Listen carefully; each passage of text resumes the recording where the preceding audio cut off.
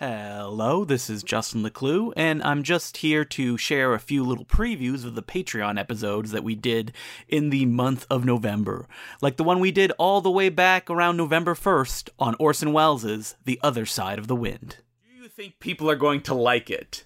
Who is people? People voting for Oscars. People that are... No, okay. No, but we will like it. Oh, we will love it. Yeah. So this is a movie that... if you're not paying attention, you'll be completely lost. Like, we read so much documentation on this movie, and I was still like, wait, what's going on? I haven't been this attentive for a movie in like 500 years. Yeah. Due to the fact that a loyal Important Cinema Club member got a tattoo of our logo on his knee, we gave him the opportunity to pick a topic for an episode. And the topic that he did pick was how to start a film club. And we approached that very nuts and boltsy, while at the same time, me and Will picked the movies that we believe would be great to start screening if you had such a club. Justin and I were talking about before we assembled these lists of ours. We were saying, okay, there's got to be one that's got a old Hollywood black and whitey. Mm-hmm. There's got to be one that's, foreign art house, yeah. And one that's wacky and crazy. Yes, and one that also people will recognize. Get them through the door. Yeah. So I'm going to talk a little bit about how you can start a film club and how you should approach it.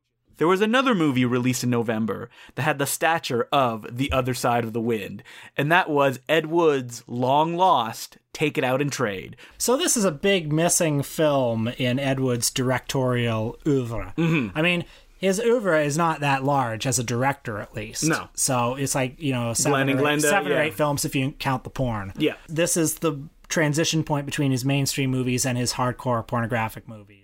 And finally, our last Patreon episode was about Dick Miller, that guy. But the thing about Dick Miller, and it's weird that Roger Corman didn't kind of jump on this, is that he does have this cut Dick Tracy-like face. Yes. That he would have been perfect as the bad dude in these juvenile delinquent pictures, or even the sci-fi films. Mm-hmm. But instead he was always relegated to comedy relief off to the side. And because he's so short, he's sort of like a precursor to the Al Pacino type of star of the early 70s. Somebody who's not conventionally handsome, but has a certain charisma.